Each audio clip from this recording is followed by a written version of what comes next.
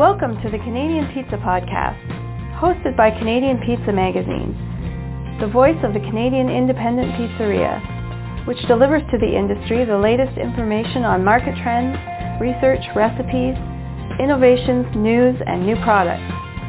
You've tuned in to hear compelling conversations with people influencing the pizza industry in Canada. Welcome to the Canadian Pizza Podcast. Today we're going to talk about government financial support for small businesses during this COVID-19 pandemic. With the pandemic restrictions in place, these are unprecedented and uncertain times for Canadian small businesses. As owner and operator of a pizzeria, you may be wondering what programs are available to help tide your business over as efforts continue to fight the spread of coronavirus. We'll take a look at the financial compensation measures recently put in place by the federal and Ontario government, just as an example of one of the province's measures, to provide relief to small businesses, including pizzerias, restaurants, and bakery cafes adversely affected by the shutdown. With measures changing rapidly, this podcast will bring operators up to speed for the moment on their options for financial compensation. Helping us navigate the government programs is Bonnie Cable, who is a chartered professional accountant and a certified general accountant. Bonnie is president of AKR Consulting Canada, a Mississauga, Ontario firm specializing in government grants, subsidies, tax credits, refunds, and rebates since 2003. Welcome, Bonnie. Thank you for joining us. Well, thank you very much for having me today. Great. Well, I'll just get to it. At CanadianPizzaMag.com, listeners can find a breakdown from you of the federal and Ontario programs available. But Bonnie, could you give us a rundown of funding that is available to small businesses? Certainly, I'll be very happy to do that. Firstly, I want to say that I'm very happy with the federal government. I think most businesses will be. So the federal bailout package to date is currently valued at $200 billion. So that's a substantial amount of money. So we're first going to look at something called the wage subsidy program. And this is estimated to be a $25 billion program in direct spending in total. So what this program is meant to do is it's meant to help businesses that are facing losses and help prevent layoffs. So the federal government is providing a temporary wage subsidy of 75% on gross wages. So that would be any T4 employee. So the question is, how do we qualify? So in order to qualify, a business's sales must have dropped 30% from February to March.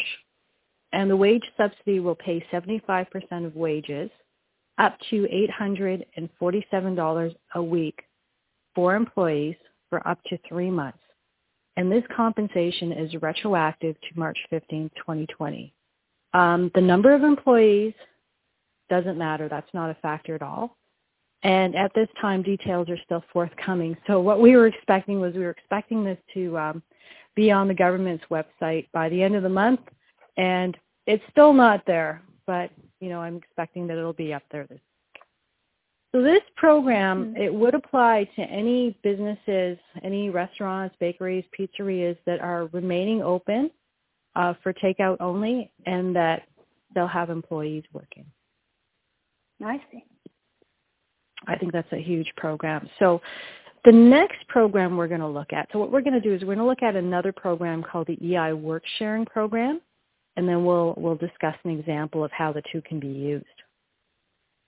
So the EI Work Sharing Program, it provides EI benefits to workers who have reduced hours during this COVID-19 crisis.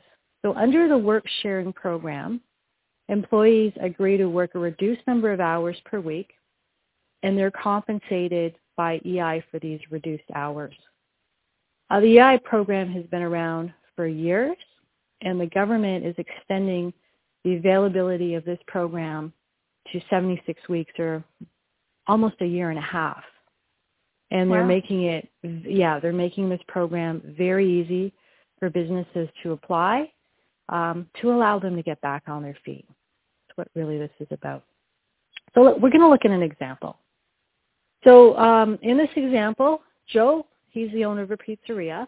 He has 2 employees that usually work 40 hours a week, and they're now only working 20 hours a week. Joe can apply for work sharing for his 2 employees to cover the additional 20 hours that his employees are not working. So that allows the employees to top up their salary, meet their weekly, their monthly expenses, and keep going. So the work share program and the wage subsidy program, they can strategically be used for the same business so that they can keep all of their employees and recover from the COVID-19 crisis with their labor force hopefully intact. So firstly, employees who are working there will we're going to look at the ones that fall under the wage subsidy program. Joe, the owner of the pizzeria, let's look at another example. He has 5 employees in total. 3 employees are working full-time hours during the COVID-19 crisis, so they would qualify for the wage subsidy of 75%. The other 2 employees, they're working reduced hours and will be paid for 20 hours and collect EI benefits under the work sharing program for 20 hours. So let's add some dollars to that to make it even more real. So if Joe's sales for the month of February were $40,000 and they've declined to $20,000 in March, Joe will qualify for the wage subsidy program because his sales have declined by more than 30%. So if Joe's payroll is usually $16 an hour for 40 hours for 5 employees, that would work out to $3,200 a week, or over a 4-week month, that would be $12,800 a month.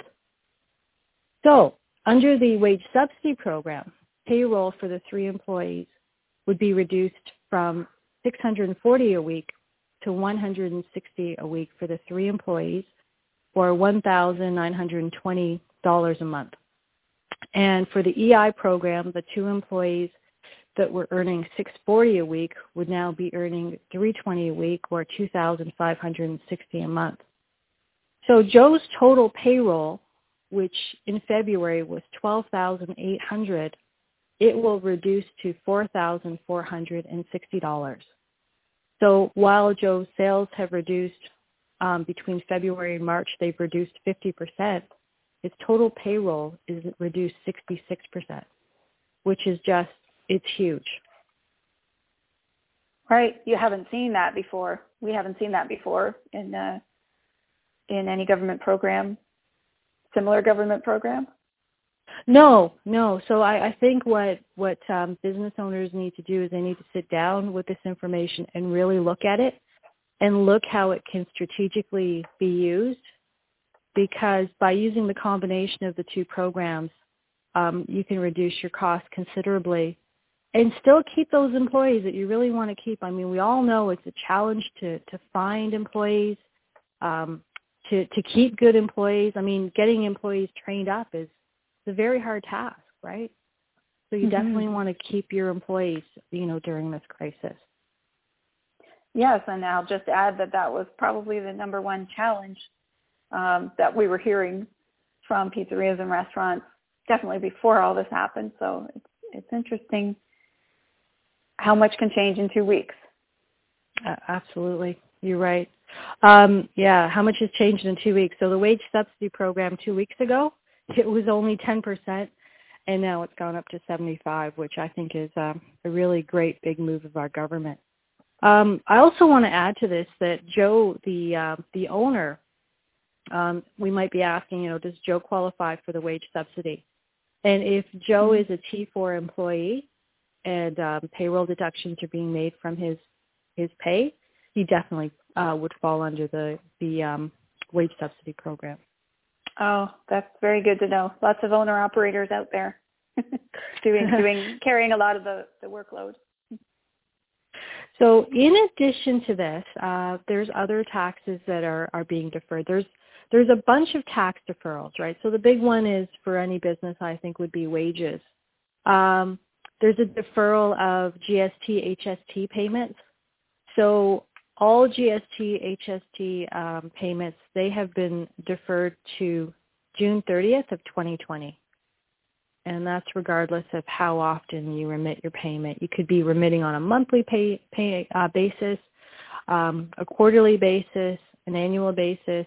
It's not due until June 30th of this year. Okay. Which is great news. Sorry, go ahead. Oh, there are a few other deferrals. So in Ontario, and I would imagine this would be the same for other provinces as well, other taxes have been deferred as well. So employer health tax, and that would pertain to businesses with a payroll of over 490,000. There's an employer health tax, which is about a 2% surcharge on your taxes. So what has happened with employer health tax? The first thing they've done is they've raised the limit as to when you need to start paying HST. So they've raised it from $490,000 this year to $1 million. So there's a lot of small business out there that would pay a small portion that are not going to need to pay any EHT this year. So that's big news. All right. The other great news is for companies that do need to pay EHT, payments for April, May, June, and July, they have all been deferred until August this year.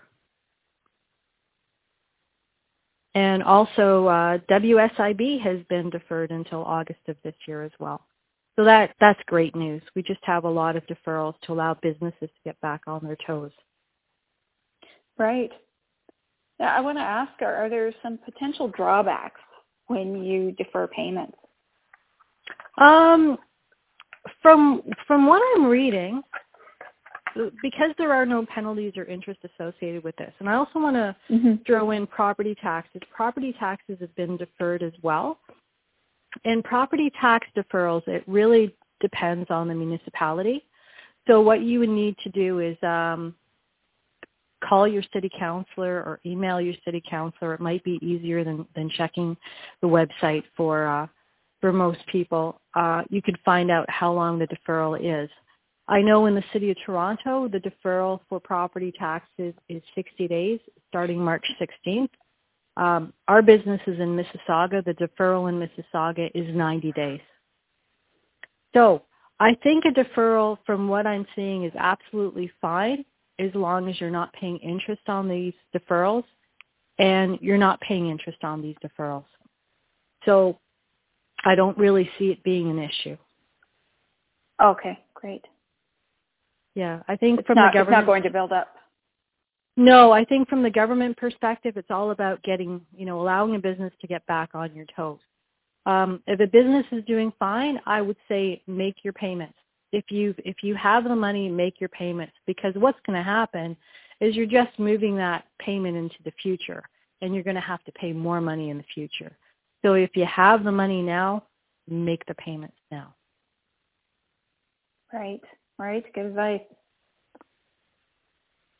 Now, can I'll ask you a question now about independent delivery contractors, which is pretty common in this industry. Is there any special help? Available for them, or any advice for them? Oh yeah, there's a program. It is called the Canadian Emergency Response Benefit. And that is a benefit. So if anyone is self-employed and they earned more than $5,000 last year, they would qualify for $2,000 a month. From what we're reading, it's a flat fee amount for up to 4 months. And that is, again, the information is supposed to be on the government website already on how to apply. So I would have a look at the government website and the federal government website for more details, but you'll definitely be able to qualify for that. Yeah, that's good advice. It's changing daily, so. It is. Yeah, Bonnie, do you think it's likely the government will extend these programs past the current expiry dates? They very well could be. I mean, we've already seen one extension, right? Or or one increase in funding, and that was really the wage subsidy. So the wage subsidy started at 10%, and then I think when the government saw the magnitude of the problem, they increased it to 75%. Another interesting comment that Justin Trudeau made during one of his speeches is he said that, Canada has been putting money away into a special account for a rainy day, and he said that this is a rainy day, and that's where he says this funding is coming from, is money that has been set aside for years. So I would definitely imagine what the government wants to see is they want to see us come out of this strong. They definitely don't want us to come out of this crisis with a lot of unemployment. They would like to see businesses be able to get back on their toes. They would like to see things get back to some sort of normalcy. And in order to do that, you're going to have to cough up some money. And if more money needs to be provided, I'm sure more money will be by both the federal and the provincial government. That's encouraging words. What's the best way, we should talk about other provinces as well as Ontario, what's the best way to learn about programs if you're in other provinces? I think what we can do, if you're in agreement, is I can just send you some links for the various provinces. And I would use Ontario as a model, like the deferrals you're seeing here with the provincial taxes and the property taxes. I'm sure you're going to see in other provinces as well, but I can definitely forward those links to you so people can have a look on the website and get that information. Oh, thank you. That would be great. And just to repeat, we do have Bonnie's article online, and she's been providing us with updates. And in the next issue of Canadian Pizza Magazine, we'll have an article from Bonnie as well with a little more detail about some of the programs. I should just ask Bonnie, what would you say is the first step operators can make right now to take advantage of these programs? If they're not sure, they're kind of overwhelmed and maybe a little worried, what would you define as the first step? Well, I think everyone, once you get over the initial shock as to what's going on and you calm down a little bit, I think the next thing to do is to sit down. If you're a financial person, if you're good with numbers, sit down and go through the information on the article or on the website and make sense of it, and to either talk to your accountant or your bookkeeper or give us a call, because it'll help you get some kind of plan in place to find out, okay, here's what I qualify for. Now how do I execute it?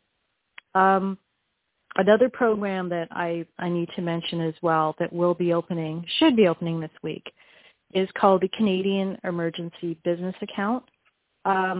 So I would encourage businesses as well to reach out to their bank. So what the bank is supposed to be offering small businesses across Canada is a $40,000 interest-free loan for the first year. So if you keep that loan beyond this year, there'll be interest on it. But for the first year, it's going to be interest-free, and that can really help a lot of businesses get back on their toes. Yes. Could be a life raft for some. That's great. I think so. Now, I'll ask it. This may be well beyond the scope of what we've been talking about today. But do you have any advice for operators who may be considering closing for good? Well, I think before making that decision, you probably want to sit down with an accounting professional and have a look at your financial situation and to make sure that is the best decision. Because it really depends on why you're closing down. Are you closing down because of the current economic circumstances? And if that's the case, then perhaps there's some of these programs that you could take advantage of, such as, if you're a small independent person, the Canadian Emergency Response Benefit of $2,000, maybe that's going to help you out, along with an interest-free loan of $40,000. Maybe that's going to help you get by, right? Mm-hmm. There's a few other notes that I would make. A couple other important notes are to speak to your landlord, or if you own a building, whoever is handling your mortgage. There are a lot of deferrals on mortgage payments. And, if you're able to defer your mortgage payments or to get a break on your rent, that can make the difference between closing the doors and remaining open. Good point. Yes. Yeah. And I think the other thing to do is to actually speak to your insurance broker as well. Because your insurance can be deferred, and there actually could possibly be some coverage with regards to your business being closed or partially closed. Right. Yeah. That this would be, would there be a model in there from the time of the SARS outbreak, or? A model to follow in terms of what's covered and what's not, I guess. For insurance. For insurance, yeah. So what has happened? So I reached out to my insurance agent, and what she had to say to me was they've taken pandemics out of this, out of your business, what they call business interruption insurance. So all businesses have what you call business interruption insurance, and that would be if there's any, unforeseen circumstance that happens in the regular course of business. However, it can't be a pandemic and it can't be an act of God. What could qualify for business interruption could be something like your actual premises. Let's say somebody came in and they ended up having coronavirus, and as a result, your business needs to shut down for that reason. That would actually qualify for business interruption insurance. And that would be a reason to go talk to your insurance broker or agent. Oh, I see. Sort of specific incidents. Correct, yeah. And, while you have the time, because I think a lot of us have a bit more time these days, why not give your insurance company a call and just get up to date on your policy and what you do qualify for? Yeah, it's a good idea. Can maybe calm some of your concerns. Oh, exactly. Well, thank you for helping us better understand these financial programs, Bonnie. Colleen, you're very welcome.